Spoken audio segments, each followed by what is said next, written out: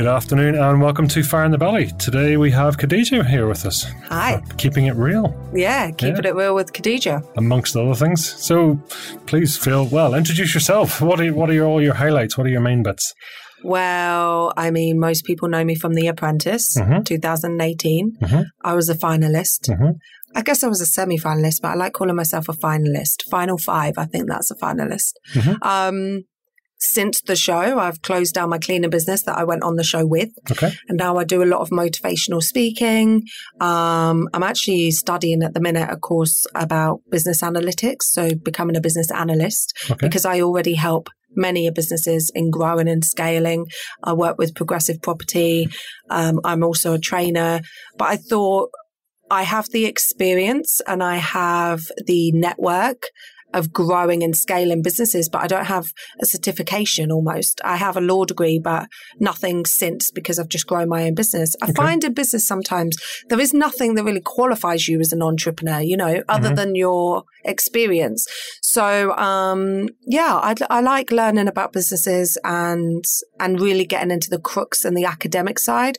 So at the minute I'm studying the whole guide, 500-page guide into being a business analyst so that I can help and mentor and consult businesses even more so.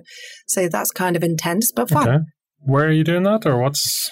I'm studying at the minute. So, and then you book your exam. Brilliant. So it's a CBAP exam. And then after it, basically it's just a certification to say that you're fantastic, a certified business analyst, because I don't know, I guess I'm really confident in my abilities and people that I work with, companies that I'm working with now are, but there's a lot that I think I still have to learn in business at larger scales. So shareholders and all this type of stuff. So I'm currently educating myself, which is fun.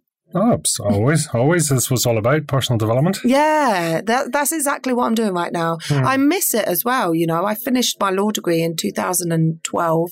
And since 2012, I've not really studied. I mean, I've done in-work studies. I used to work for the Financial Ombudsman and every course they threw at me, I did. But I think I've gone through the last few years. It's all been hands-on job entrepreneurship, and now I really want a bit more education, bit of meat to the bone, as they say. Okay. Even though I'm pescatarian, so that's probably not the best phrase to use. So, Fire in the Belly, have you heard of it? Yes. Well, I've been there when we were discussing your podcast idea. So yes, I love the name, Fire in Your Belly, for sure. Yeah. I think I have quite a bit of fire in my belly, to be fair. Cool. What does it mean to you? To me, it's the want and need for more in life. And I think all the entrepreneurs I meet, the best phrase is fire in your belly to describe them, because they've all got this desire to keep succeeding. And I think I have a fire in my belly. I could be complacent with life as it is, a nice, comfortable life, nice house, nice cars, beautiful children, money. But there is always this desire and want to keep succeeding. And I think that's, to me, what fire in your belly is all about. And a lot of the entrepreneurs I know have come from underprivileged areas, including myself, council houses, etc. And there's something that makes them successful. And I think you've hit the nail on the head when you say fire in your belly, because that's what's the drive for them to be successful. Sure. So take me back then. So you were born where? Peterborough. Oh, okay. So yeah. You're local. I am local, born and bred Peterborough. And so I grew up in Lonton, which, it's not the best area of Peterborough. I went to a secondary school there, actually. Huge respect to my secondary school. The current head teacher, Dennis Kerwin, was my head of year. He was on one of the Apprentice episodes, actually, when they went into talking about our upbringing. And a lot of the people that I went to school with, they didn't go to university. They ended up out of work. So I think myself and my friend Tasha, who is a VIP here at Progressive, we were two, if not the only in our year that went off to further education. And I remember my younger sisters telling me that we'd been shown in the assembly on a big screen by the head teacher because it was such a big deal. Sure. My mum was a single mum, still is a single mum. She's always suffered with depression. We lived in a council house. You know, she didn't have any money. So the financial burden, I always realized we always had like a kitchen cupboard where all the bills just piled up in the cupboard, and then you'd open the cupboard and they'd all fly out, and half of them hadn't been opened because, you know, she was just burying her head in the sand, which as a single mum, trying your best, you would. She didn't really work when we were younger. She worked before and then worked a bit throughout, but not consistently. And I just remember thinking, you know, like now as an adult, I feel so bad for her. You know, she's in her 50s, so I try my best to give her everything I can. I've just given her a car, the best quality of life, because my motto in life is #YOLO, you only live once. And I will never allow my mum to pass having lived that life for her entire life. And I think I've taken this almost burden or, job role of making sure that my mum has the life that I think everybody deserves and not that struggle. And I've witnessed so many people, because you are the company you keep. And my mum had a lot of friends in the same position. And I witnessed all of these people living this life of being on, you know, benefits, living in council houses, not being able to make ends meet. Sure. And I just don't think anybody, I mean, I know there's people that are worse off in third world countries, but I just think you only have one life. And if you are privileged enough to live in a westernized country and you have these opportunities, then try to make the most of it, because we're not here forever. And, you know, one day we're going to be gone. And I don't know, I just have this desire to make sure that my mum #lives her best life, at least later on in life, if she didn't get to do it when she was younger.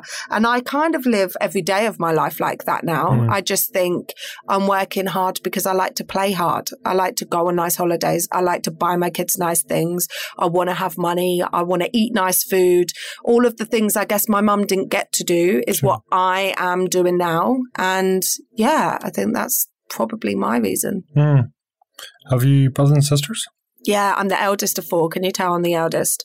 There's 2 years between us. Okay. So I'm now 30, Yasmin's 28, Amber's 26, Kasim's 24. Okay. Well, that's quite even. Yeah, we all turn even and odd. So that's the only way I remember. We're the even year this year and then odd year next year. So 30, how was that? 30 was, it was a shock because I still feel like I'm 18, but I definitely, a lot has happened to me in my life, you know. I left home when I was 15. I came back a couple of times, but I mainly left home. And I've always felt older than my years. So now, and I find in business sometimes, if you're young, people do think that you don't really know what you're talking about. Sure. So as much as turning 30 for me was like, oh, I'm 30, in the same breath, it was like, I don't know, there's this automatic, people take you a bit more seriously when you're not a 25-year-old or 24-year-old, which is really rubbish, to be honest. I was going to say a naughty word, but I didn't know if you have them on your podcast.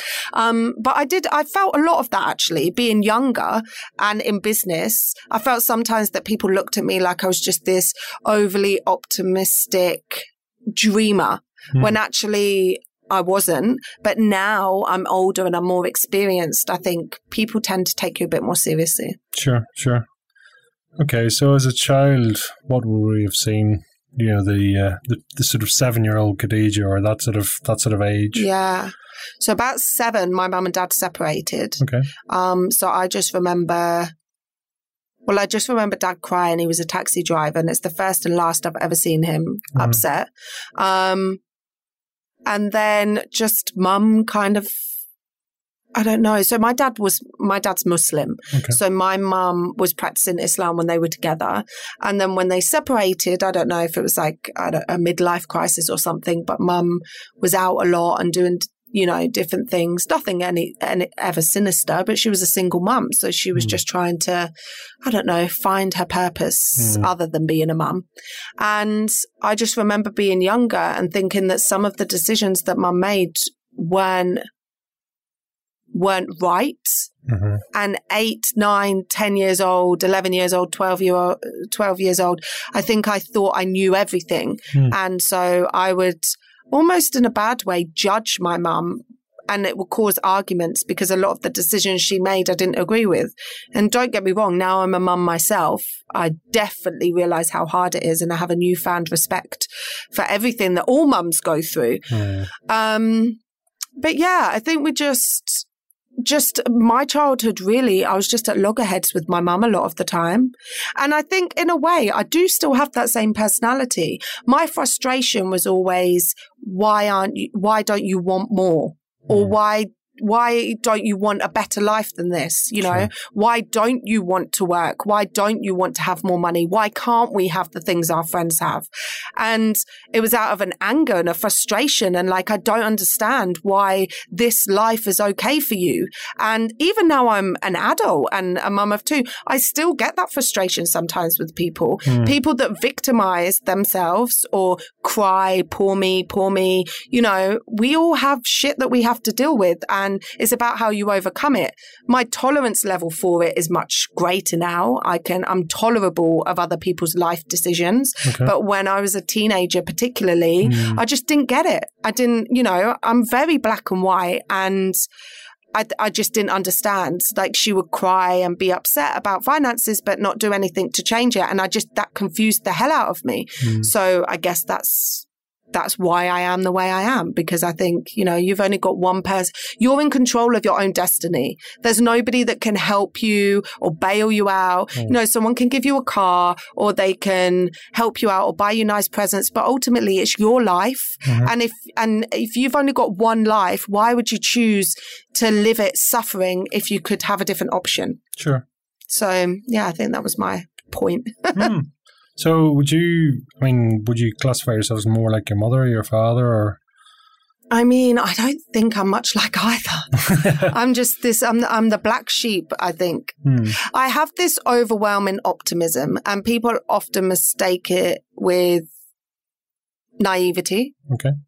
And perhaps before, maybe I was naive in business. Certain decisions I made were naive. But I realized that the more people I meet and share the same optimism of life, nothing gets me down. My daughter was born with brain damage, and I continued to go on. My partner had an affair for 4 months when I was pregnant with my second child.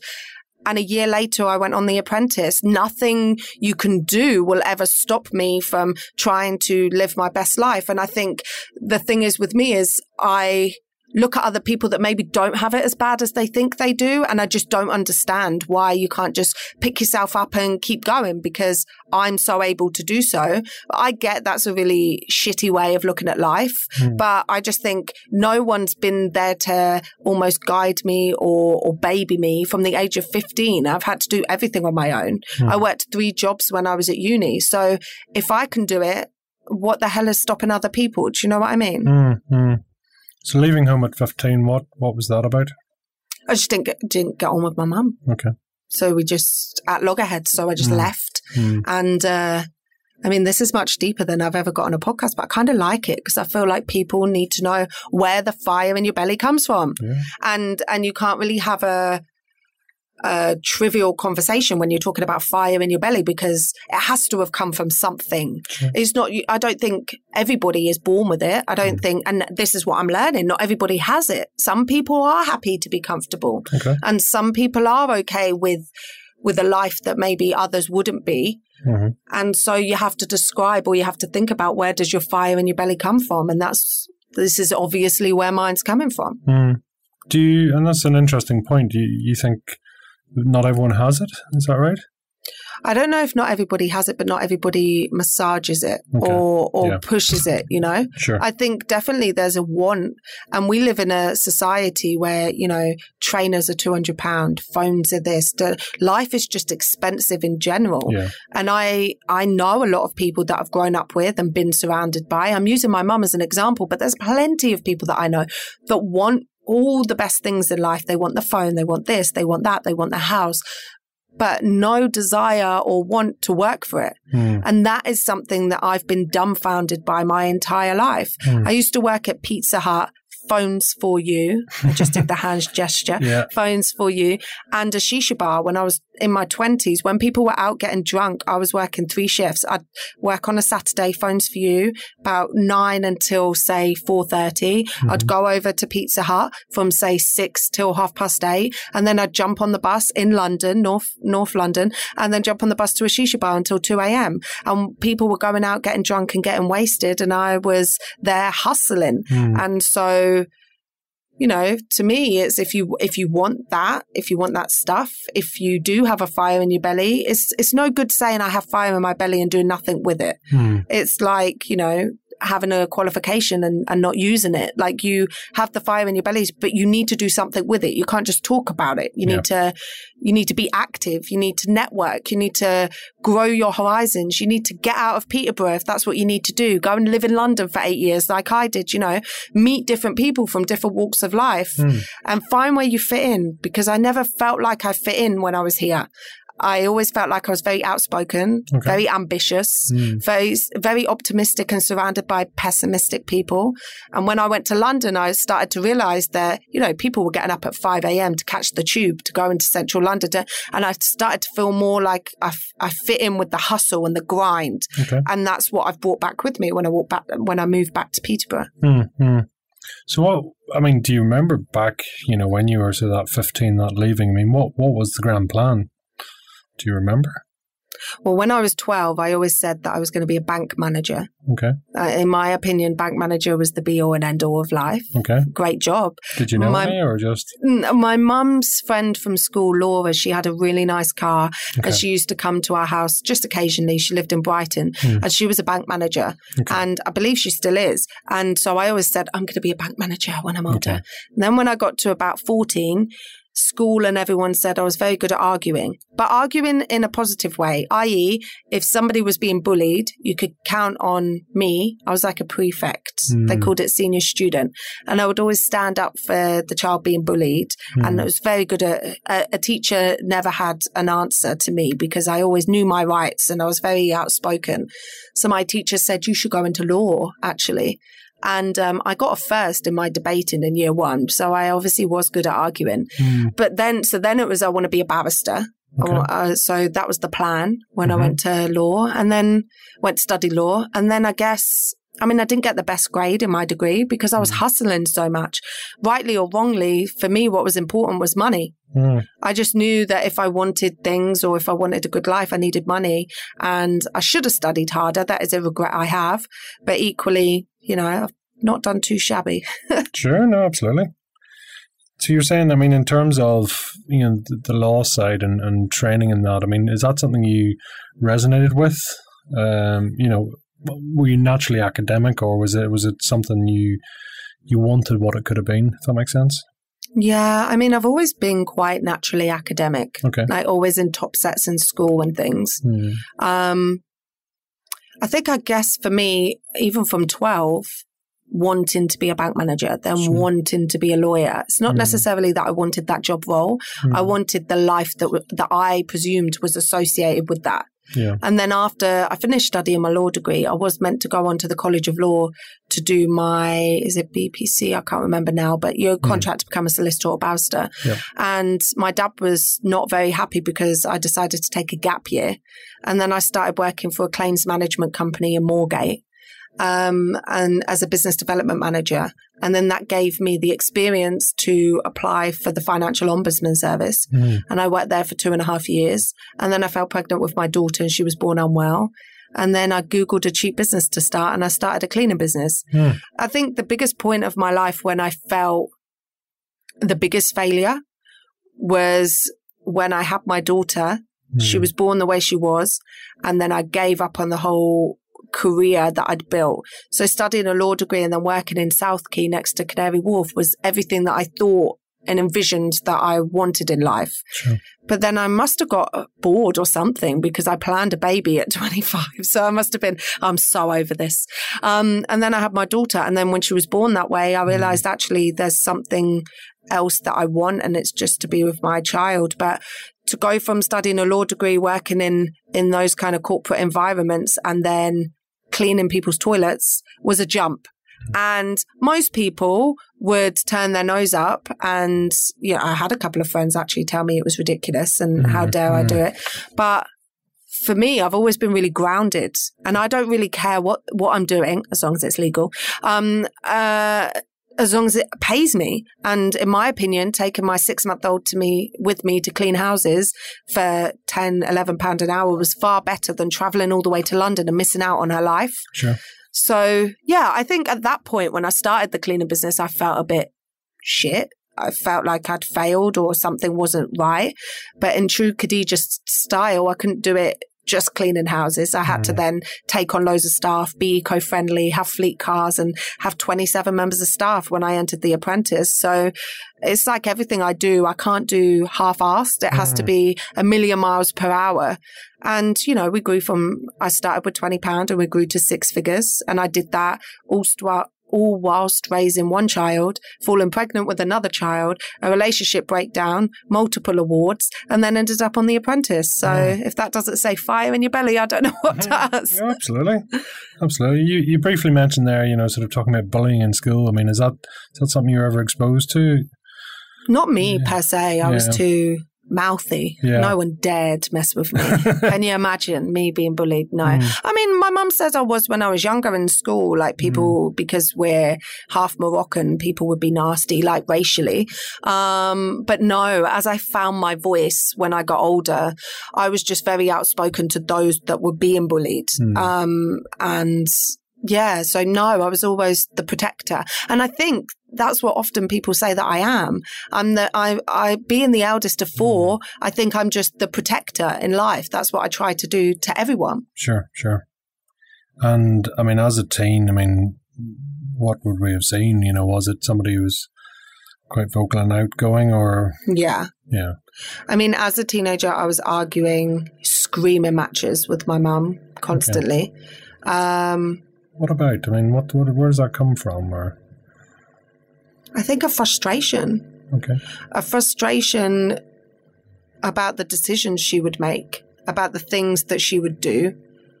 A frustration when there were, at the school trips in school. And in school, I would mix with all children from all walks. There'd be some kids from council houses like me. There were some kids that had nice big houses and their parents worked or whatever. So when those friends that I'm mixing with in school, we're all the same. But the biggest time when I would realize that we weren't the same is when they would be going on the skiing trips or the West End shows, and I was doing the no money enrichment week things, like, staying in the school and playing board games. And so throughout school, it never felt like there was a divide because I went to a good school where there was people from all different backgrounds, until there were things like enrichment weeks, and it then became a reality that we were the broke ones, and also when people started getting phones, and then all of a sudden I'm the broke one, and then they've got new trainers and I'm the broke one, and when they're getting all these things at Christmas and I can't, do you know what I mean? I remember when I speak at schools, I often say this in that, I remember when MSN Messenger was a thing. And so everybody would go home after school and my email was chatalot4@hotmail.com or whatever. Chat a lot. Right. Can you believe? Chatalot4. And I remember saying, oh yeah, guys, I'll catch you on MSN later on. I'm just going to, I'm going to go home. I'm going to get changed. Then I'll be on MSN. And I used to go home, get changed, leave the house, go back to the library at school and log on, but pretend I was at home because we didn't have a computer. So I used to say, oh, my little sister's being so annoying, or, oh, my mum's just called me for dinner, I better go, to then walk back in the cold to go back home to go and actually have dinner or whatever. And so, I don't know, it's like things like that in your childhood that, listen, I'm not here saying that I was the poorest. We always had food in our tummy. We always had, clean clothes. My mum tried her very best. I don't know if it was like the men in her life, they didn't contribute or whatever decisions, but she herself holds her hands up that there's things that she wishes she'd done differently. And I think that's where the frustration came from. It was like, but how come my friends' mums go to work and you're sitting at home drinking tea? I don't understand. Or how come they're not on the kitchen floor crying? Their mum's not on the kitchen floor crying when they get home from school, but I come home and you're crying or screaming or, because she's suffering with depression. And I think so as I got older, I just got angry and even now as an adult, I often get this anger inside, but I'm able to channel it now. And I just think for me, the best thing that ever happened was having my children. It just made me realize that, there's things to feel blessed about, and almost these material things don't matter to me now. But as a teenager, like any teenager, like you're pissed off. I don't want the cheap 4-line trainers when my friends have got the brand new Nike ones, it's that kind of stuff. And I just used to get angry about it. Sure. And that sort of built up anger and it's obviously something that sort of almost stuck with you, but you sort of that's why people call me aggressive. That's why. But now I'm able to channel it from aggression to assertion. But what are you angry at? Do you know? Now I'm not so angry. I say, this is very funny, and I'm sure so many people think the same, but I often say I feel like this wasn't the life I was destined to be in. Okay. And you hear like a superstar or a pop star say, I always knew I was going to be a pop star. And then you hear someone say, oh, I always knew I was going to be rich and famous, or I always knew. I don't know what it is, but I've always felt this, like I knew that life wasn't what I was meant to be in. Okay. Or going down that route wasn't. I mean, some of the people that I went to school with, they're in their 30s, they're still living with their mum. They used to ride around on bicycles stolen from people's gardens, like getting drunk from Lamborghini on the streets and things, like the things that I've seen and witnessed. My life could have been very different had I not have had this fire in my belly, I guess. What do you think you would have been? Or what could you have been? I mean, I could have ended up not working.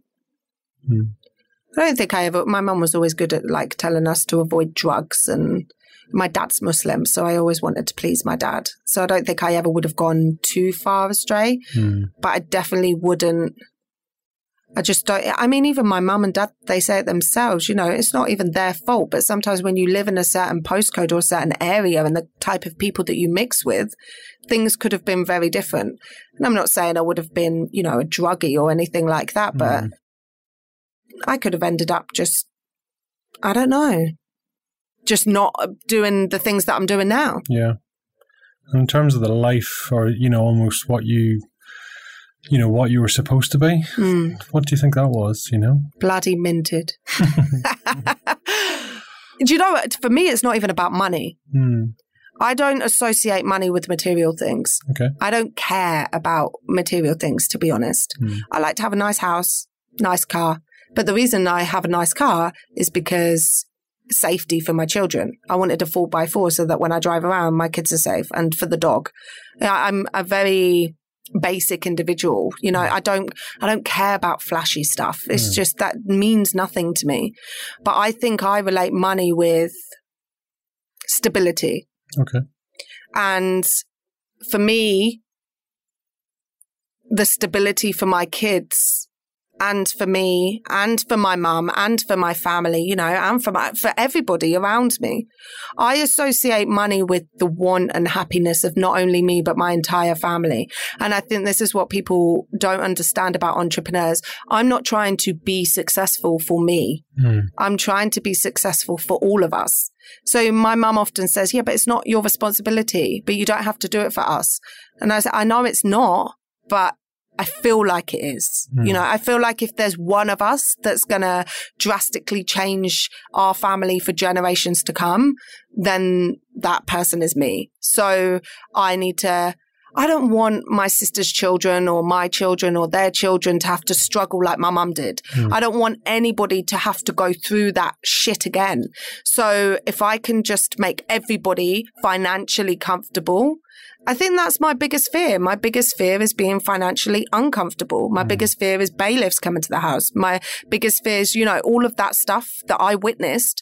I don't want anybody to have to go through it again. No one that I love and care about, So, yeah, I mean, I've watched what financial pressures and not having money can do to people, and I just don't want that to ever happen again. Sure. So, 15, you're out. Did you go through A-levels or straight into work? No, I did my A-levels, at Bushfield. What were you studying in interest? Media studies, performing arts, and English literature and language. Well, okay. Yeah, I got BBC. The irony, I ended up on the BBC. There you go, yeah. But yeah, at that point, I was living in London with my boyfriend's family, and I was getting the train back for my A-level exams, only for the exams, so I was studying from home. And the irony is there were a lot of people doing their A-levels in the school that, were living at home in Peterborough with their families and going into the school every day. And I was going weeks, if not months, not seeing anybody. I was working in London and then I was studying in the evenings. So there was a moment of glory when some of them got worse grades than me. And I was like, ha! In your face, if I can do it, and I've gone all this way, So, I mean, the thing is, I went to a good school where the teachers were really supportive and they knew the ins and outs of what it was like for me at home. So they were supportive. They helped me. They knew why I'd moved out.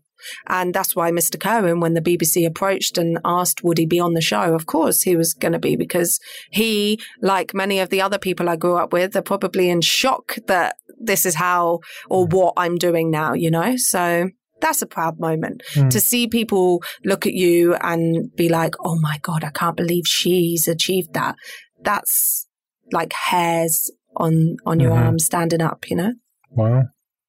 So obviously got your A-levels out university? Yeah. Yeah. Went to Middlesex University. Brilliant. Northwest London.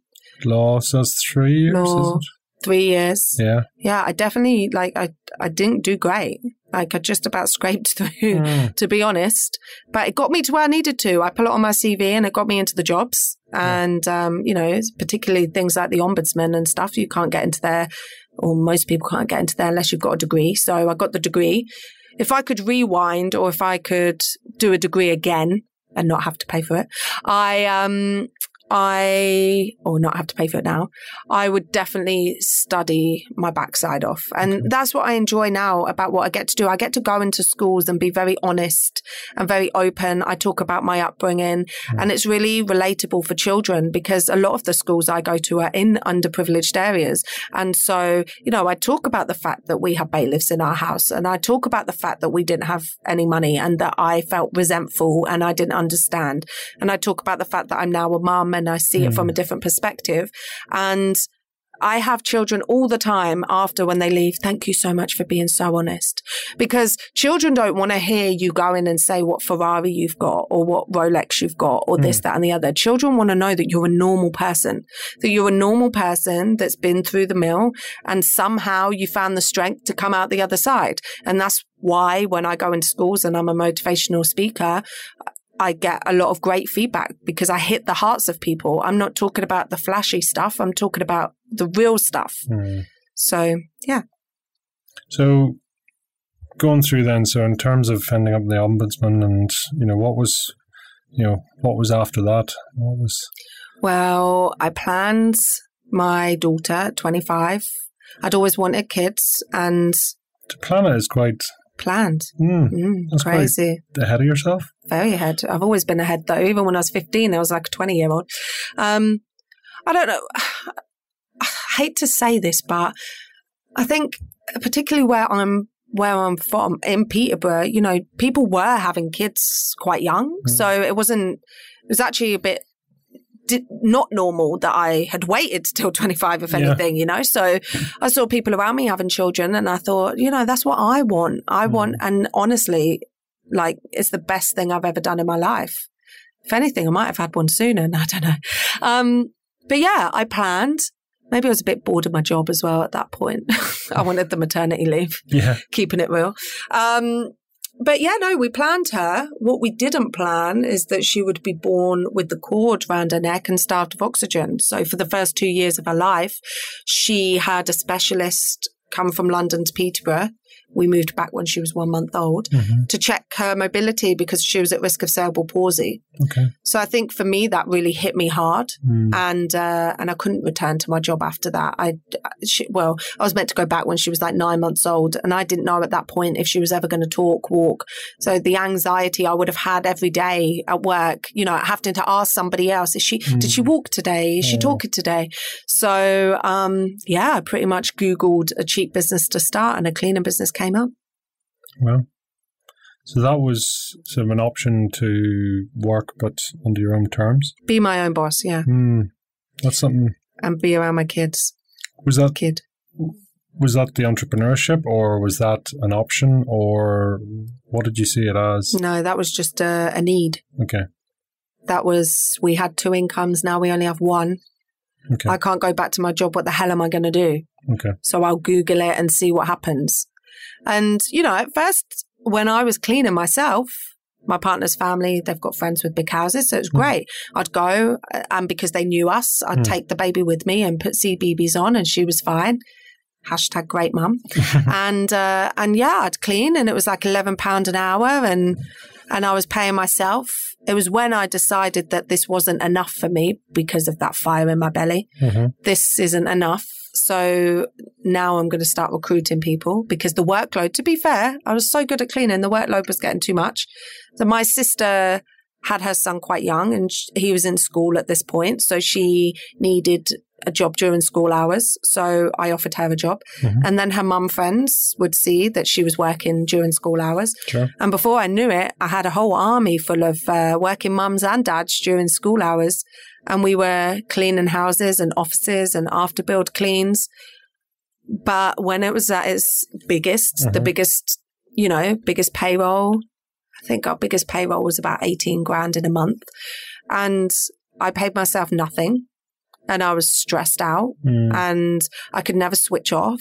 And there would be, this person can't come in because of this. This isn't cleaned. This hasn't been done right, blah, blah, blah. And it was monotonous and continuous.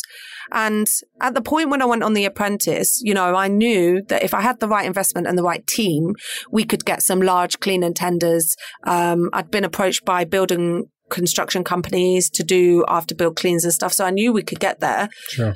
But almost after I didn't win, I thought, do you really want to keep doing this on your own? I could have got investment from other people. People say to me now, oh, why didn't you carry on? I would have invested in you.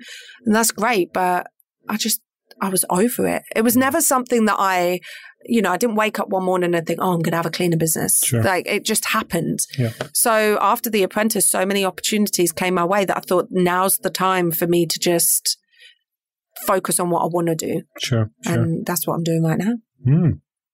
So how did The Apprentice come about then? What was the... Well, I've always been a huge fan. Okay. And I applied in 2017, but I missed the email where they emailed me back because I was crazily, run into the ground with the cleaner business. And I missed it. And then in 2017, I won locally Stanford and Rutland Mercury Business Person of the Year. Okay. And that was huge because I'd never really been... I don't know. I never thought that local solicitors, Hegarty and co-solicitors, these people, they were all the judges. And the business person was like the last award. So it was almost to me like the big deal. And I knew I was in a couple of categories. That year I was in Opal and Pearl were in Business Person of the Year for me, small business and startup or something. And we were in 3 categories and I thought, paid for these tickets and I'm not going to win anything. And then it got right to the end and I got Business Person of the Year and I was in all the papers. And I remember thinking to myself, oh my God, these people actually see they've been to my home office. They've seen the fleet cars. They've interviewed the team. They've seen all the products. We had our own range of products. Like they, from an outsider, see that I've done good. So, I must be doing all right. And that just gave me some confidence. So my partner applied for me in 2018 for the show again. And again, I didn't think I was going to get on. I just thought I'd go. 60,000 people apply. So, well, I must have done something right. Actually, I think what I did do, I remember we had to do a task, building an IKEA desk or something. Right. And we had to, in the interview process, talk about if you had a B&B in Blackpool, how talking about money and cost or something. And so a girl put herself forward as project manager, but she kept saying that she's no good at maths. And so the whole task was math related. So I think I said something along the lines of, why would you put yourself forward for project manager if you're no good at maths when it's a maths task? And I remember Sabrina, who was on the show with me, saying, guys, do we all know what turnover is? Do we know what turnover is? And I said something, because they recorded you at this point and people were watching you to analyze how you reacted. Yeah. And I said something like, we're all in business. We obviously know what turnover is. Why don't you just stop harping on about that and just get on with the task? And obviously my very blunt rudeness got me on the show. They thought, God, she's going to be good TV. Yeah. And before I knew it, I was there, and so was Sabrina. Shock horror. The two outspoken ones. Yeah, pretty much. Wow. Couldn't be polar opposites, more polar opposites. Yeah. So what is? I mean, I suppose with the business, and there's not just doing business. You could, as you say, take the £11 an hour and just leave it at that. Instead it's growing. It's the fleet. It's the extra staff. It's the drama. It's the whole. There's surviving and then there's thriving, and you seem to be in the latter category. Yeah, well, I mean, I was surviving for a long time, just about. And, I'm very open. My podcast is called Keep It Real with Khadija. I'm very open about the stress that it took on me and my partner. He had an affair, which if anybody meets him, is not that type of person. That's not to say it's an excuse, but once you've had a daughter born in that way, we probably were both suffering with postnatal anxiety and depression. I think men often suffer it as well, but don't feel like that they can speak about it. We then fell pregnant with our second child when my first was just 13 months. So I wanted the 2-year age gap. Really, in hindsight, when I look back, I think, God, I put a lot on my plate, didn't I? Maybe the fire in the belly sometimes can be a negative. You want, and there's all these things that you need to achieve that in a way it could be detrimental. I wanted 2 kids that were 2 years apart, like me and my siblings. I wanted a business that was going to be successful. I wanted the perfect home. We bought our first house when we were 25. Nearly 26. Bought our first house, this, that, but nothing was ever enough. And it's not until now, 4 years later, 5 years later, that I'm like, you need to slow down a little bit. Fire in the belly is great, but also you don't want your relationship to break down. I give a lot of entrepreneurs in relationships when I mentor. I give them relationship advice because I'm only 30, true, but I've been through a lot of crap in the last few years, and I put my heart and soul into this business that wasn't paying me. When payroll would come around, I would ask Simon to borrow money so that I could pay the staff until people paid me. And then, I've had employment tribunal drama. I've had corporate contracts not pay on time and then not pay at all. I've had loads of, you name it, I've been through it. So HMRC drama. So now I use everything that I've learned in the last 5-6 years, and I use that to help other people. And I often say to people, when was the last time you had a date night? Oh, I can't remember. I'm just working. Well, don't do that. Because you need to enjoy the journey. That's what Rob Moore says. And I really admire a lot of the things that Rob says. You need to enjoy the journey, because there is no point doing what I did and having your relationship break down and then being a mum of a 2-year-old and a newborn. And some people or some women would say, how can you forgive that? Or, you're weak for forgiving that. No, I'm not. I'm mature. And I acknowledge the fact that if you're screaming at shouting at a man on a daily basis because you're so frustrated with this business that is literally growing at a capacity that you can't handle. And I was just a young, naive girl that Googled a cleaning business, that Googled a cheap business and started it with £20. So I didn't know what I was doing. I didn't have a mentor either. I thought when I was 25, paying someone £1,000 a month to just talk to me on the phone was the biggest waste of money known to man. Why on earth would I do that? Who's got £1,000 to pay that? Now I'm 30 years old. I'm like, oh my God, I wish I had a bloody mentor back then.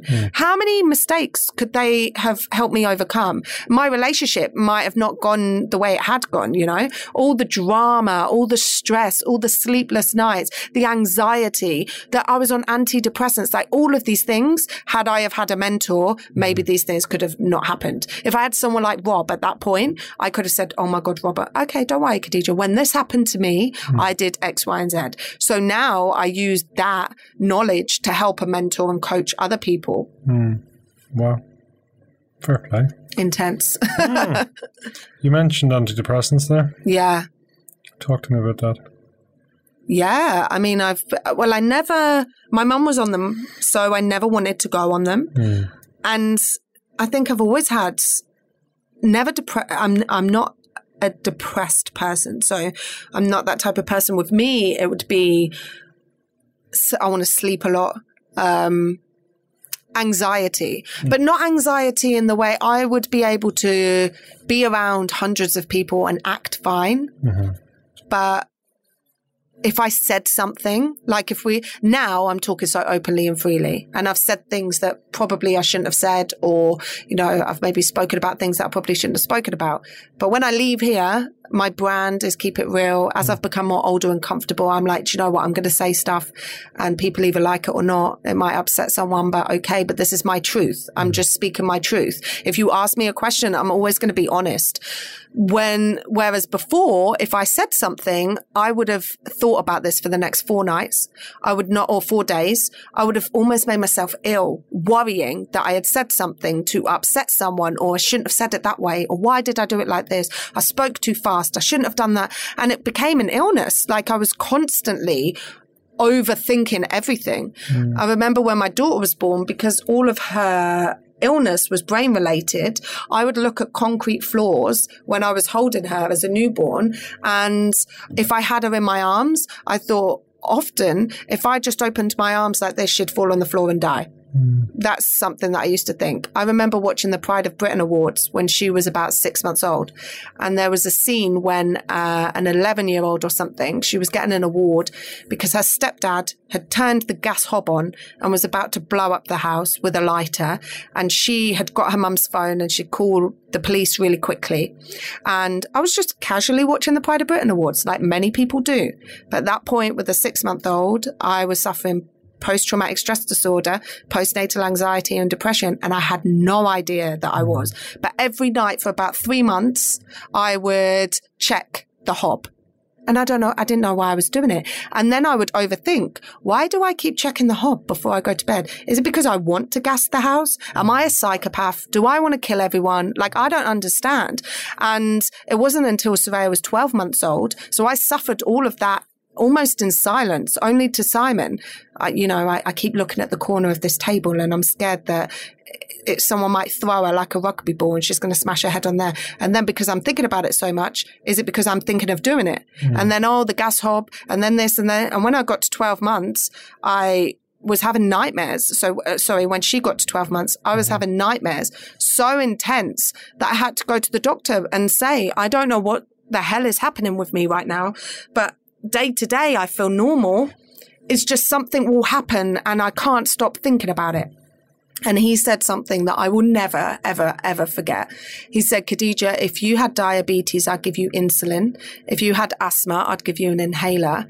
You have post-traumatic stress disorder and postnatal anxiety and depression. And I'm going to prescribe you these tablets and, see how you feel.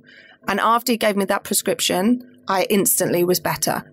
I didn't take the tablets. I just knew I was normal. So then I stopped worrying so much about it. And he told me to read a book called Mindfulness. And then that helped me. But after that, obviously, what happened with my relationship, having a second child, I have been on and off antidepressants since. I think I find that I'm able to cope more if I'm on them. So I'm on and even now I'm on a low dose and I'm very open about it because I do have a very short fuse, and I've had it since I was a teenager, obviously. And I don't know if it's things, history, past, whatever, but I find that I'm a better person for myself at the minute, if I'm on a low dose, and eventually I don't want that to be the case. I don't want to have to rely on something like that.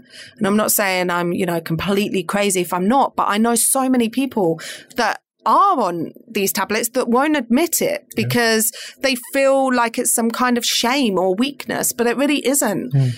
Overall, like the doctor said, if you had diabetes, you'd take insulin, an inhaler for asthma. If you have a chemical imbalance in your brain, then you need to do something to help. Now, obviously, I'm wary of side effects, and I've read reports of if you take these tablets for a long period of time, they can give you dementia and these things. So it's not something that I plan on doing forever. But when my life was at its craziest, I needed something to help me, and that did. Well, thank you for being so honest. That's keep it real. I'm kind of glad we've done this interview. I might have to take it and put it on mine as well, if you don't mind, because I think a lot of my audience, they know that I'm honest and truthful, but I never really get asked these questions. If someone asks me, I'll answer them like this, but nobody really asks me them. So well done to you for being the first. Inner critic? Of myself, used to be more. Okay. Now I don't give a shit. No, do you know what? I have developed almost this overpowering sense of self-love. And almost I always want to stay grounded, and I always want to stay humble, and I never want to come across as though I love myself, but I bloody love myself. Like I do. And for the first time in my life, I am so happy with who I am and what I say and how I act. And that's a really nice place to be. Why do you say you don't necessarily want to come across that way? I don't know. I've always had this thing. I've always had a problem with chauvinistic people. Okay. And I mean, each to their own, but I did a bit of a ranty post on social media about egos. In business, unfortunately, people think that they have to have this persona that, I'm too good for that, or, oh, you're just like this, or, oh, they get on my friggin' nerves. Like, just stay humble. # stay humble. You don't need to be a dick just because you have a bit of money. Do you know what I mean? I tried to speak to the janitor the same as the CEO. That's my thing. I've cleaned toilets. I've been on The Apprentice. I've won Business Person of the Year.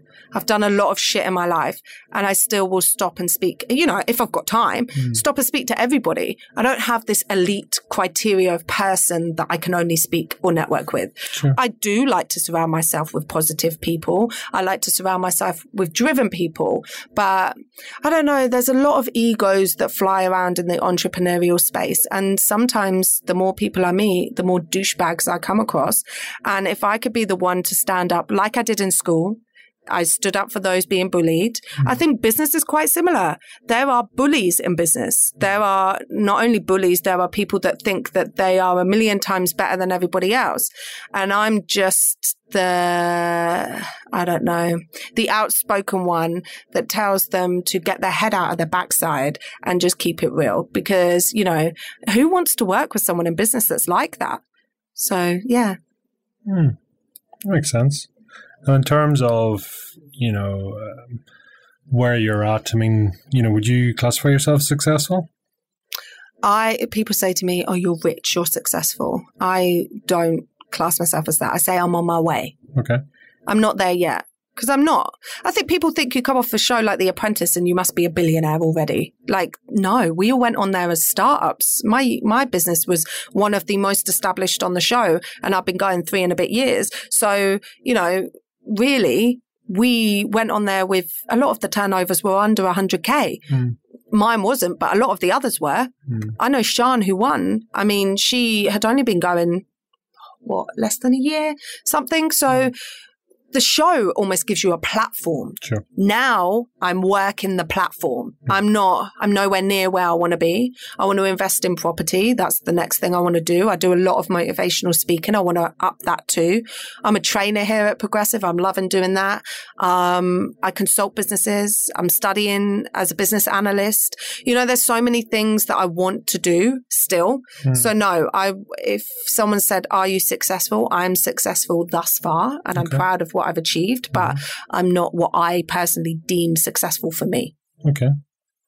So what inspires you then? What's... My kids. Okay. My kids and the want to give them and my wider family the best life. And when I say the best life, I mean more holidays. Like I've just booked Disneyland Paris. That's not what I would sort of challenge and say that's not so much an inspiration, that's a want, or it's the other side, if that makes sense. You want what that can give you. So who inspires me in life? Well, what or who or how? I don't know. I mean, I have entrepreneurs that I look up to, but I wouldn't say inspire is the right word. I've never, I don't know, maybe it's because my dad's Muslim, but Islamically, you're not meant to idolize anyone other than God. Okay. So I think I've just, I was quite close to my dad growing up, and being the eldest, I think he almost tried to educate me. And there's so many Islamic traits and values that I cherish so much. Things that he taught me, you shouldn't backbite, talk behind people's backs. That's one thing that I have always stood by. Like if I've got something to say, I'll say it to you, that's all of these things that he's taught me. And one of which is to not, and rightly or wrongly, not to idolize other people. So there are people that I respect, but I've never had fangirl posters. I don't get all woo woo when I'm around celebrities. I don't get like that when I'm around successful people. To me, everyone, poos the same. Everyone baths the same. Everyone eats the same. They burp, they fart like everybody else. I don't get that. I mean, it's right. Whoever wants to feel however, I personally don't get that. And maybe that's what's helping me be successful is I don't get starstruck by people. Yeah. Oh, well, okay. No, that's very honest and I appreciate that. Yeah. So I look up to people. I do, like Rob Moore, Lord Sugar. I look up to people for sure, but I wouldn't say necessarily they're an inspiration to me. Sure. What are you capable of? World domination. Dun, dun, dun. No, I'm capable of so much more. And I think that's my issue that I have is that I always say if I wanted to be a brain surgeon, I'd be one. And if I want to be an astronaut, trust me, I'd make myself one. I think I'm at this very bizarre stage. I spent 4 years building a business that I just recently decided to close down. And I'm at this stage at the minute where I'm like, okay, what do you really want? And I dabble in, not dabble, but in my mind, I think, well, do you want to go into this or do you want to go into that? Because I know whatever I put my mind to, I will make it a success.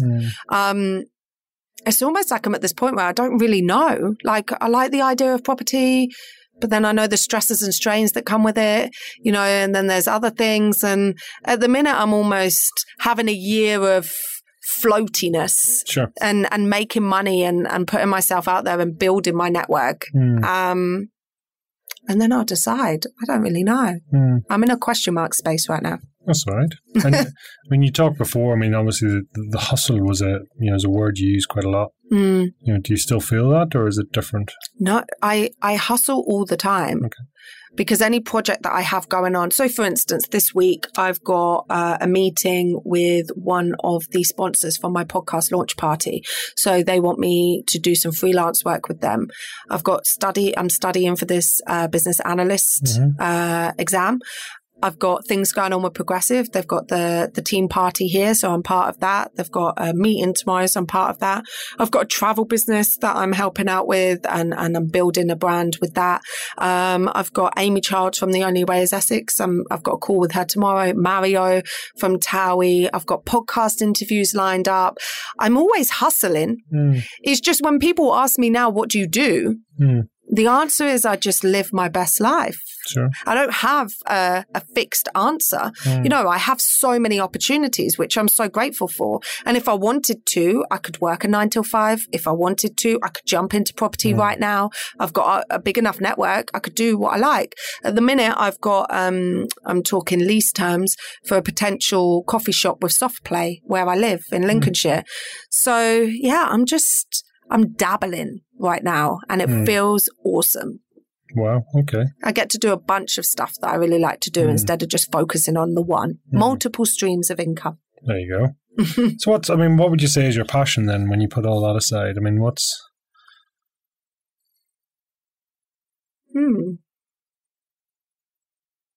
It sounds so cliche, but literally the best. If you ask me, what is your passion? What is the thing I like to do most in this entire world?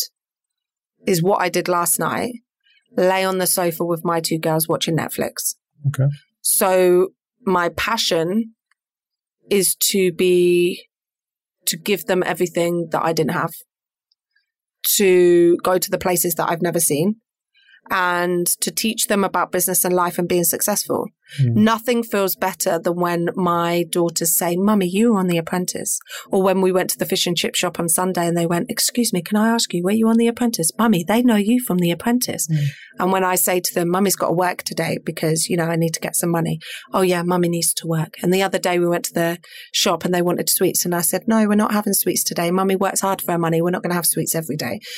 Just teaching them the values. So my passion is business for sure. What specific business? I don't know. Yeah. I love watching something go from an idea in someone's brain to a logo, to marketing material, to a team, to a turnover, to a profit. That stuff excites me. And that's what I like. I want to work not just with one business. I could give my all to one company and that would be great. But for me, I want to help the masses and I want to know business inside out, which is why I am learning and doing this business analyst course, because I don't just want to know business from being an entrepreneur. I want to know the crux of business. I want to know the educational side of business, the academic side of business. So the 2 things I would say right now that are my passion is freeing up my time in a way and leveraging so much that I can spend quality time with my kids, not being stuck in the 9 till 5 and being my own boss. Sure. But equally watching businesses, as Lord Sugar says, go from an acorn to an oak tree. His passion, and he says, is he likes to see businesses go from an acorn to an oak tree. And I see that, and that's what I want to do too. What does that give you? Is it the connection or what is it, I don't really know. It's a satisfaction. It's a satisfaction that just Joe Blogs next door could have an idea to do something and he can make it reality. Well, okay. Like I have so... The other day we were talking here about progressive media. So we've got media agencies and things, and they'll kill me for saying this, but they were saying, we need to have a meeting with Rob because we need to ask Rob if that's the right idea, if we talk about that. And he walked in the room and I'm not waiting for a meeting. I'm an entrepreneur. I just asked him. And then he answered. And when he left, the guys here said, I can't believe you just did that. I don't have an employee mindset. I can't wait for the quarterly board meeting. I can't wait 3 weeks time to get in the schedule. If you're passing me right now, I want to make shit happen, and that could be frustrating in a way because sometimes I work with people not here and not anybody that I'm working with at the minute, but I have since the show finished in January. I've worked with people who there's always an excuse. There's procrastination. Oh, I would do that, but I've just got to do this. And I think if I have 2 kids and I'm a very hands-on mum, I cook dinners, I take them to school, I pick them up, Yes, I have an au pair, but she helps with some of the things I don't like the washing. But, I am a very hands-on mum. If I could be a hands-on mum and be my own boss and earn a lot of money and be the breadwinner and this, that, and the other, when I'm helping businesses where perhaps they don't have as much or they don't have children and they don't have this, they don't have that, and there's still excuses, that shit annoys me. Because if I wanted to start a business right now, and this should almost be a challenge, maybe we do another podcast episode, but you tell me, create a business, create the brand, create the logo, I will have everything and the website circulating by tonight. Because that's what I do. That's what I like to do. And then after, I will help them build the network, grow the leads, get the sales in. I'm a glorified salesperson. I'm a salesperson that has no patience and no want to wait. So I think that's great when you're working and consulting with businesses, but it depends who you're working with because some of them like to take a slow, systemized approach and I don't. How do you get into that creative space? I don't know. It's like an illness. Because it is literally like, I've had a street food business. People don't know about that. I bought a camper from Cornwall for £3,000. I got a Virgin startup loan that took me 3 months to draw up the business plan because it was so intensive. We got asked by Glastonbury to go to their events, and I spent £7,000 on renovating this van. I got 5 out of 5 food hygiene from the local council. I got a level 3 online certification for basically being a chef. We sold Mediterranean street food, all 5-star reviews, but that's where the naive entrepreneurship comes from. I started it when I had a cleaner business and 2 young children. The cleaner business was going wild. And I thought, oh, I'm an entrepreneur. It'll be really easy to go and buy a van. No, it wasn't.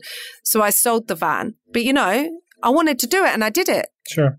So whatever I want to do, I'm going to do it, whether it's the right decision or not. If you don't risk anything, you risk everything. One wise man says, and he's bloody right. I still owe money on the bloody loan that I took out for the van. Do I care?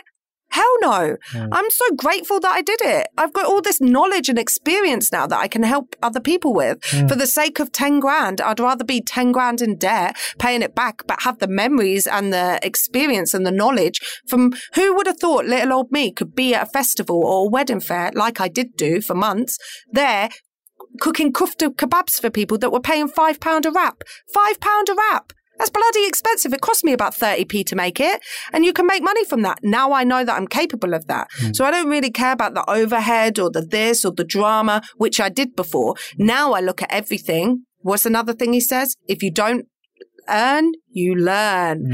A lot of the stuff that comes out of Rob Moore's mouth is real good content. He's right. I didn't earn and I'm still paying it back. And in a way that could beat me down. But I think, no, he's so right. How much did I learn from that? So much. Makes sense. Who pushes you?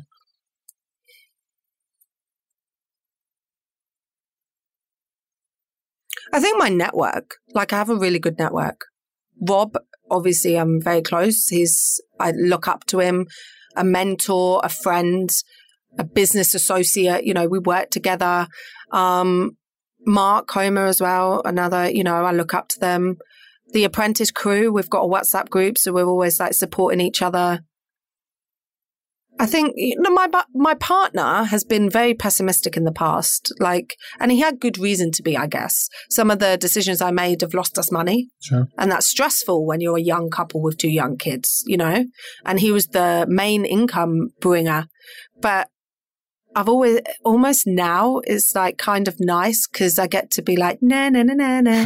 I told you something would happen, because it's horrible when you're arguing because payroll's coming and he hasn't got any money and you're saying, look, I really need to borrow 2 grand because I need to do payroll. And he's saying, I don't have 2 grand. And you're saying, well, I need you to find 2 grand because I've got no money. And, that shit happens. So now to be like, look, that cleaning business that you said was going to fail. And ultimately I've now closed down. It didn't fail and it could have been huge. But I chose to step back and it got me on The Apprentice, which in turn has got me speaker gigs that are paying me thousands, so he now pushes me, but hasn't always. And that's often a thing I find in relationships. You either have 2 people that are like-minded or one is like it. I think I never appreciated his 9 till 5 mentality. Okay. I used to get frustrated.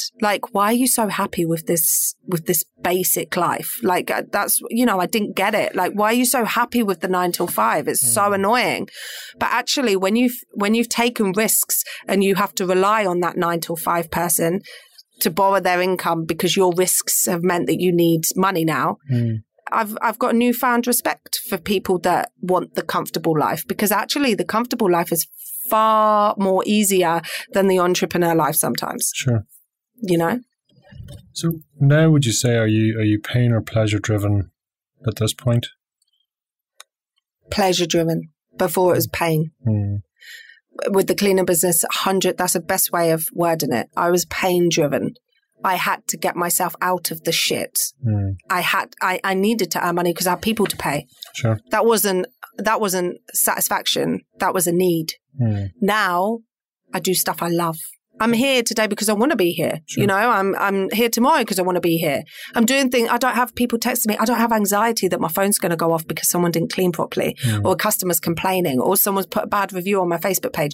I don't have that anxiety anymore. I'm just me, and my brand is Khadija is enough. I don't need an army of 30 people and this big brand and eco-friendly vehicles. You know, I couldn't buy a 4x4 for 4 years because my cleaning business was eco-friendly and I thought it would go against the brand. And now I no longer have it. No disrespect, I like to be eco-friendly and whatever, but still, I bought myself a Volvo. Like, I bloody want a nice big 4x4. Like, all of these things that now I'm finally happy. Do you ever find yourself in flow state? I mean, I think I've seen it here a couple of times. You know, what do you mean? I suppose, and to put it into context, you know, almost when the subconscious mind is, or the conscious mind is put aside, and you just are true to what you're saying. You know, it's that the true you slips through. Yeah, I think the true me in the last year. I think The Apprentice was the best thing for me because I was as I am. And the one thing that I get a lot of feedback from people is that when I meet you, you're just how you were on TV. There's no, and it's weird for me because often people think they really know you. Like, and they saw a lot. They went behind the scenes. They did a whole episode on me, my family, my kids, my mum. My mum said on national TV, Khadija left home when she was 15. She worded it very nicely, but it was the truth. They showed pictures of Soraya born with the tubes all in, around her head and things. So people come up to me and they know me, you know, and that acceptance has really skyrocketed my confidence. So now I don't have a fear of just saying what comes to mind. And I see that with people like Rob Moore. He is so comfortable being himself, you know, and he did a live video about, you know, maybe you should hold back this or being yourself isn't always the best advice. You should, and I am conscious in certain circumstances, I'm a certain way. You know, it's not that everybody is going to hear all of this gumph that I've got to say. Actually, your listeners are going to be surprised because I don't think anybody knows half the stuff that I've said here because I am professional, but I'm always me. But I don't question the conscious and the subconscious because I'm authentic and that's what's important. So I am just as I am and people like it or hate it, but I can't change. Going back and giving yourself advice or a word in the ear or whatever, what would you be saying? Advice to your younger self. Don't let your business become a monster in the sense that it takes over every ounce of your life. Feeling like you're not present, but you're present. But for a long time, I felt like I was never here. You know, like I'd be in the room with the kids, but I wasn't really in the room with the kids. Or we'd go on a date night and all I'd be talking about is stressing about business. I would say to all entrepreneurs now, focus on your relationship and your happiness outside of money, you know? And people say money doesn't bring you happiness. I agree. But money makes you more comfortable. Most couples that I know, their main argument is money related. And what a sad world it is that we live in that that's the case. But the reality is that is the case. So yes, money's going to be tight and you might have a bailiff or a CCJ or this, that, you know, but ultimately you're healthy, touch wood, and you have someone that loves you and you have children, or if you don't, you know, there's lots of things to be grateful for in life. And often you can get so consumed in business that you forget that you're blessed. And that's exactly what I did. I was so consumed in the drama that I forgot how lucky I was to have what I had. So if I could go back, I would just say, enjoy the journey. Like, enjoy the journey so much more. And I used to think everything was the end of the world. If I got a 1-star review on my cleaning page, you know, I'd have like 65-star reviews, 1-star review, and it would literally piss me off for 3 weeks. Like, that shit don't matter. Everybody gets a 1-star review. Like, it really, you know, it's not a big deal. But when you're a startup and you don't have a mentor, it feels like a big deal. When that business is your baby and you've grown it from an idea in your brain to the logo and the brand and everything. When you've done all of that and you're working all the hours and someone has the audacity to give you 1 star, you take it personally. And so Lord Sugar always says, get someone to look at your business with fresh eyes, or try to look at your business with fresh eyes. And that's the advice I would give myself too. Don't look at your business. Don't take things personally like that people are attacking you. Look at your business like a business. Don't look at it like it's your child, because that's what I did. And I wasted so many hours feeling pissed off and down and depressed that were unnecessary. What are you doing with your kids? Have you a strategy with them, or what way? In life or business? I'm going to get them working in a market stall. No, I'm joking. What do you mean in like their life? Whatever way you perceive it. I mean, they're both really smart. So I'm here to encourage that. I want them to try all things, like swimming and ballet and all these things. I used to do cross-country running, and I was really good at football. And when I was cross-country running, I started running at Peterborough Embankment, and that's where, all the big people went running or whatever. And I remember Mum couldn't commit to taking me every week. Maybe she didn't have petrol money or something happened with the other kids. I don't know. And so that kind of dwindled. And I mean, I am very busy, but what I'm trying to do is, as they get older, make sure that things like that I nurture, because I wouldn't say I have a resentment, but even to this day, I'm really good at running. And I just think, what could I have done with it? Not to say, that I would have been an Olympian or something, but I could have been. And yeah, I just want to make sure that I nurture things that they're interested in. And do you see yourself as actually, what would your advice to them be in terms of, whether it be academia or whatever it is?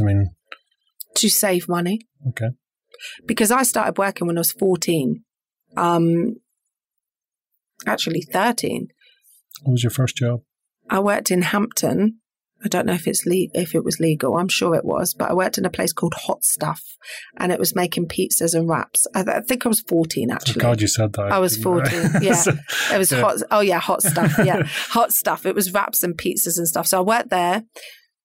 Obviously, had paper rounds. Worked at Big Sky Activity Place in Peterborough. Worked there for 2 years. I've had loads of jobs in between, like life, you name it. I worked at a family friend had a bakery patisserie place at St. Paul's Cathedral. So I used to go there at like 5 a.m. on a Saturday morning to help getting prepped up with ciabatta and all this stuff, speak Italiano. So like, I wish I'd saved money. Like I guess this desire to have this life that I didn't have or whatever. And then even to this day, I'm not very good at saving because I want to make memories. So I'm like, oh, got a bit of money, let's go here. Or got a bit of money, let's do this. So I definitely, for the kids, want to save for them and get better at saving, following the strategies, invest some, save Is that a money paradigm, or is that just who you are or what you are?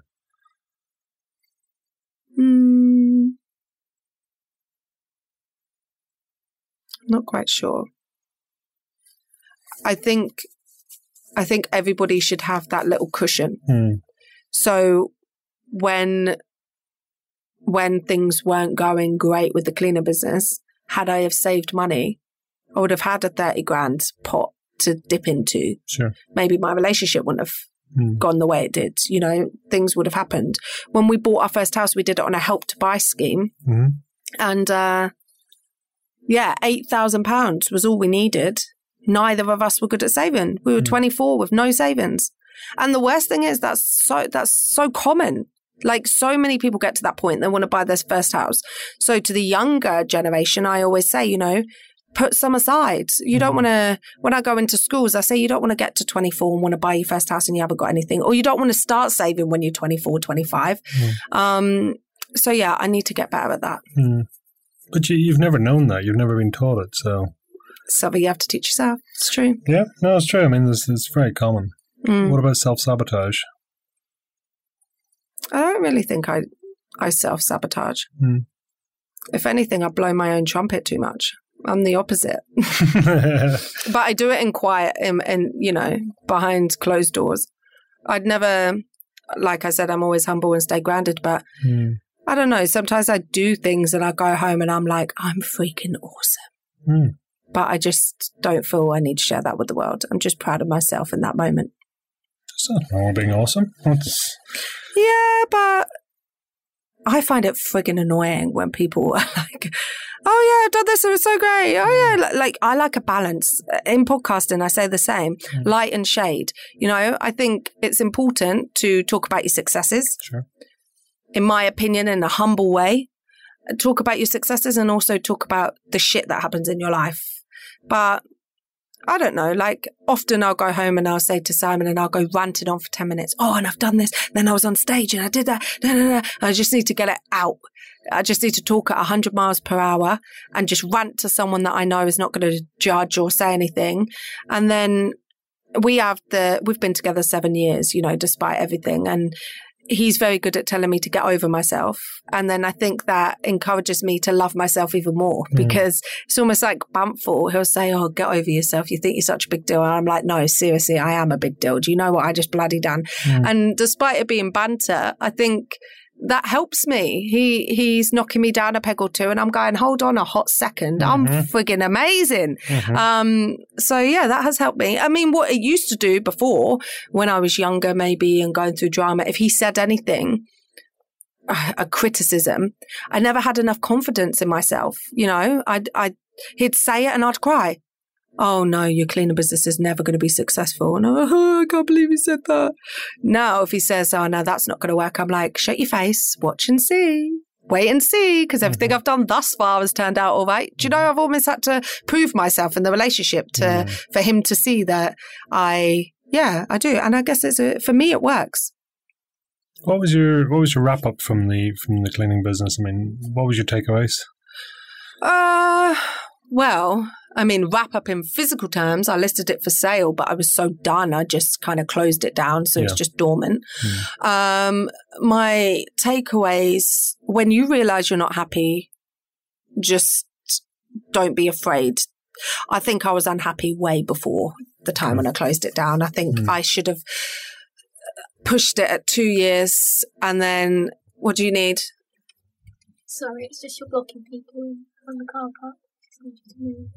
Oh, down the bottom. Yeah. Oh, okay. All right. We'll be done in 2 minutes. Unless somebody wants to move it for me. My key's in the bag. Okay. I'll let them know. It's in the middle section. Yeah. Sorry to interrupt. That's all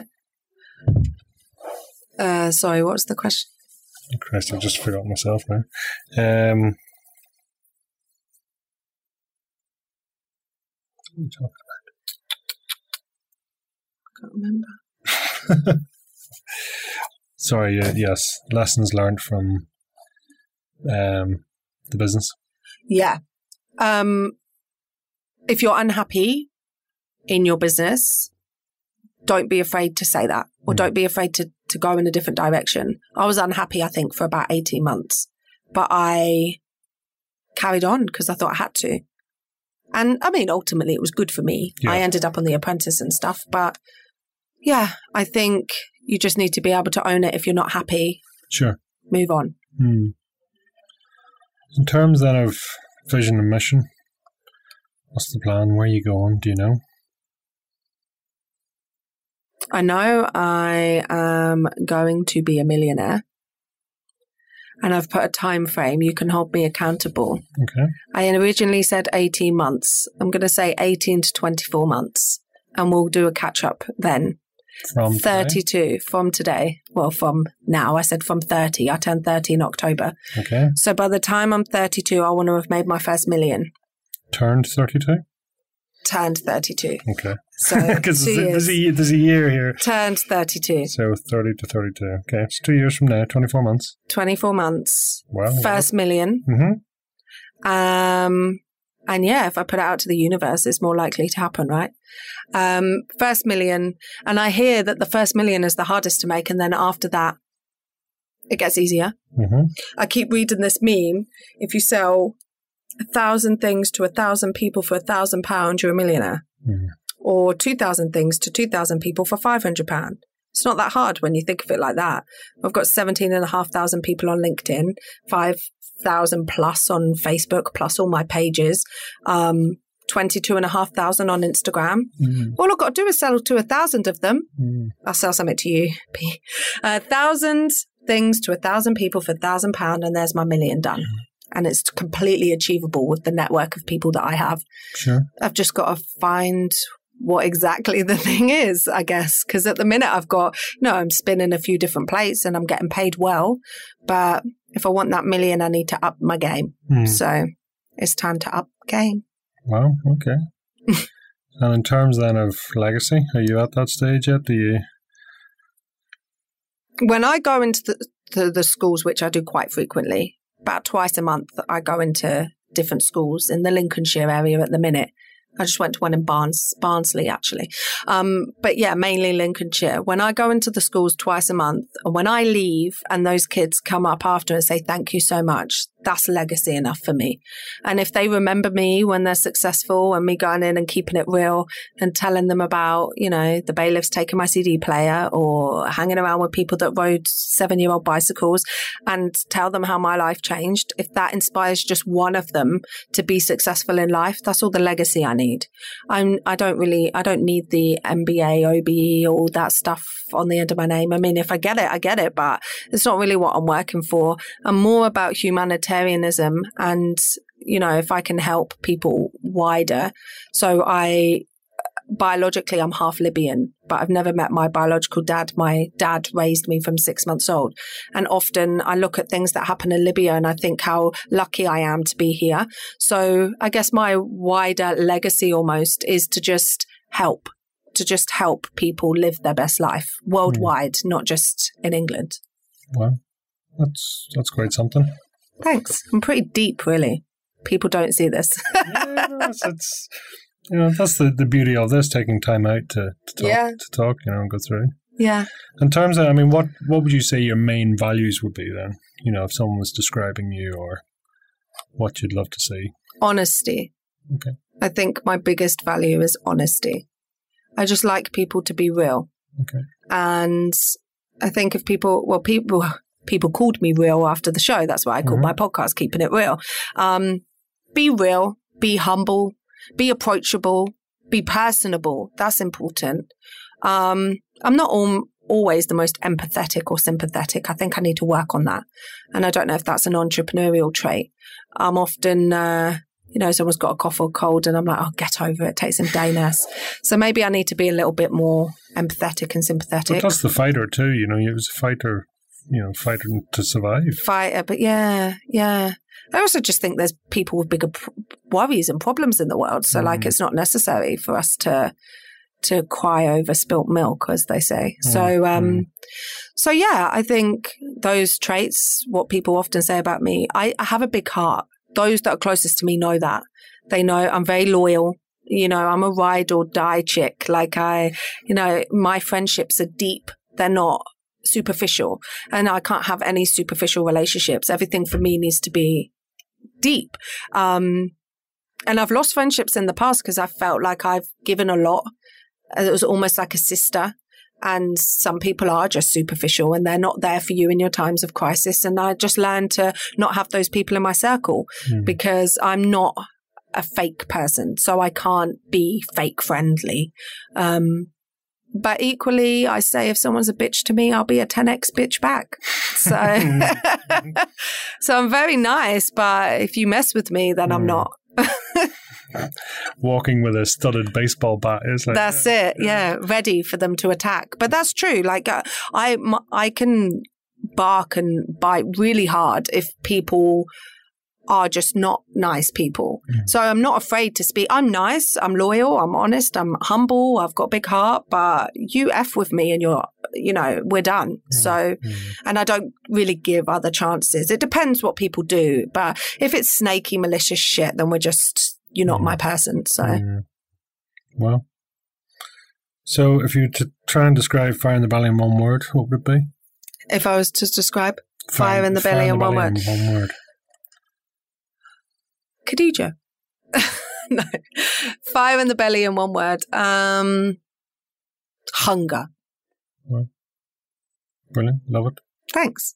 Has anyone said hunger before? No, actually, I think that's the first. So I'm unique. Yeah, you are unique. There's no two ways. Listen, thank you so much. You're welcome. It's been real. It's been real, always. No holding back over here. Yeah, no, I said, listen, I mean, firing the bell, you've got it by the bucket loads. Mm-hmm. Your honesty is something else. It truly is. Thank you. Yeah, no, I look forward to it. Thanks. Let's get in the diary 2 years from now. I look forward to doing it. I'll be minted. I'll be minted. I'll take us out. Don't worry. Go for it always. Listen, thank you so much. Really appreciate it. Thank you for having me. Okay. Thank you. Bye-bye. Thanks.